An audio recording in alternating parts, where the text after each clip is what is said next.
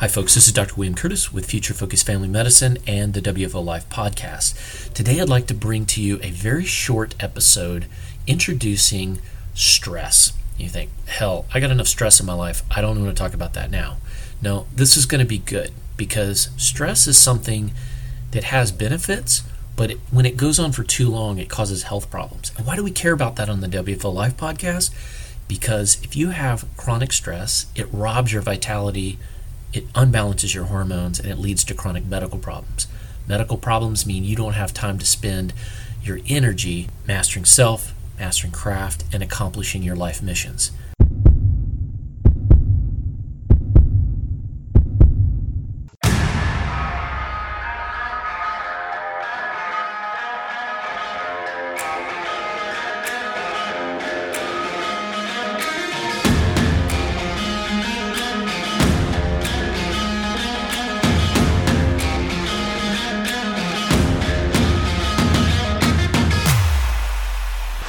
Welcome to the WFO Life podcast. Buckle up for interviews, insights, and practical discussions, and the occasional intellectual oddity, all designed to help you master self, master craft, and accomplish any life mission. Hi folks, it's Dr. William Curtis with the Future Focus Health Network, the NRG Tribe, and the WFO Life podcast. I have a quick episode I'd like to do for you today on stress, and I'll call this the stress introduction episode. Stress is something that I talk with patients routinely about. I am constantly addressing health issues related to stress-driven causes. So I want to jump in by explaining what I am defining as stress. Everyone seems to be obsessed with that right now, but how do we actually define that? You know, there's obvious things that most people consider as a stressor, like a deadline at work, screaming kids, financial woes, or other kind of modern life emergencies. But what is stress really? I define stress as an emotional, physical, and hormonal response to a real or perceived threat. Essentially, stress is the complete human response that we often call the fight or flight response. So neck pain, back pain, irritable bowel syndrome, fibromyalgia, fatigue, insomnia, low libido, that's sex drive, anxiety, depression, panic attacks, chronic joint pain, even heart disease. Protracted stress plays a role in the development of all these issues. So listen, if we backed up, why do we even have stress? Why is this helpful? Is it not helpful? What is this fight or flight response? Imagine you're a caveman, 10,000 BC. You and your mate are sitting in a cave. You're eating, the squirrel you captured, maybe some berries you gathered. You're just hanging out, relaxed. And then, near the edge of the cave, you hear some kind of growl. And maybe you realize that maybe there's a bear or a wolf or something that's coming in to attack you. You ever felt that real thump in your chest, where your heart sort of violently pounds really fast, maybe on a roller coaster or something like that, or something startles you? You ever notice how your vision gets really sharp and it seems like your time slows down, and even sometimes your reflexes and sense of smell and everything is hyperacute?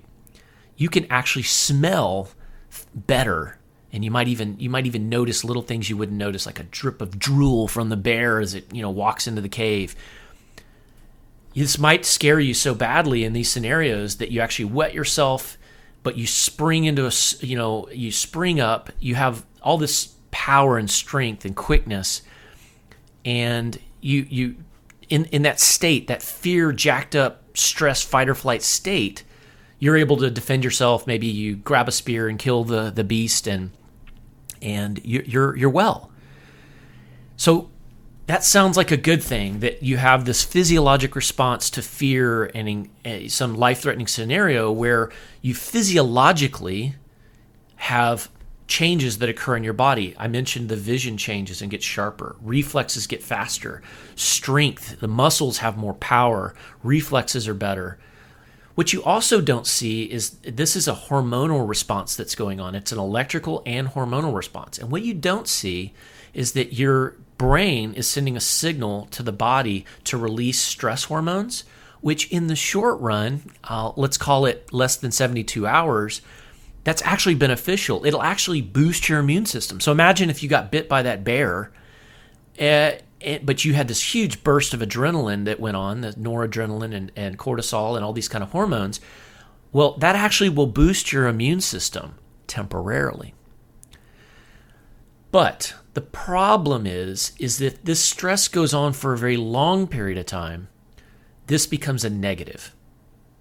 So again, cortisol has a cascade, that's your stress hormone, has a cascade of symptoms. It improves your white blood cell and immune system function.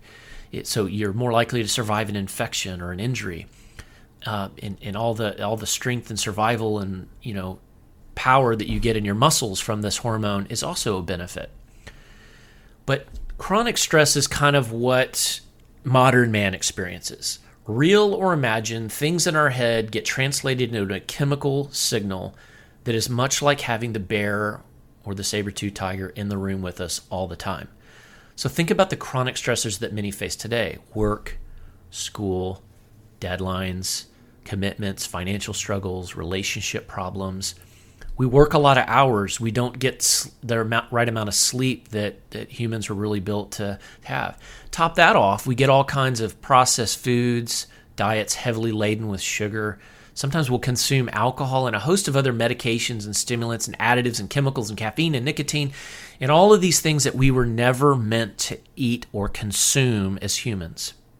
Our minds are bombarded with these media stimuli, television, internet, Facebook, Twitter. You get to watch the plane crash over and over and over. You get to watch somebody beat somebody else up on TV or in the streets and killing people, and you get to see all of that and you experience it. And all of those images cause a stressful cortisol response. So stress is a good thing, but chronic stress is not. Chronic stress is associated with all causes of death. It is associated with weight gain, diabetes, heart disease, that's heart attacks. It's associated with stroke. It's associated with many tension and mind-body problems like muscle aches, back pain. I mentioned earlier fibromyalgia and migraine headaches, tension headaches, irritable bowel syndrome, and many, many more. So, again, pluses and minuses to what's going on here. Cortisol and stress response can be good in the short run, bad in the long run. If you're suffering from chronic stress, you might see lab changes as well. Low testosterone, low libido, fatigue, depression, all these things we've mentioned.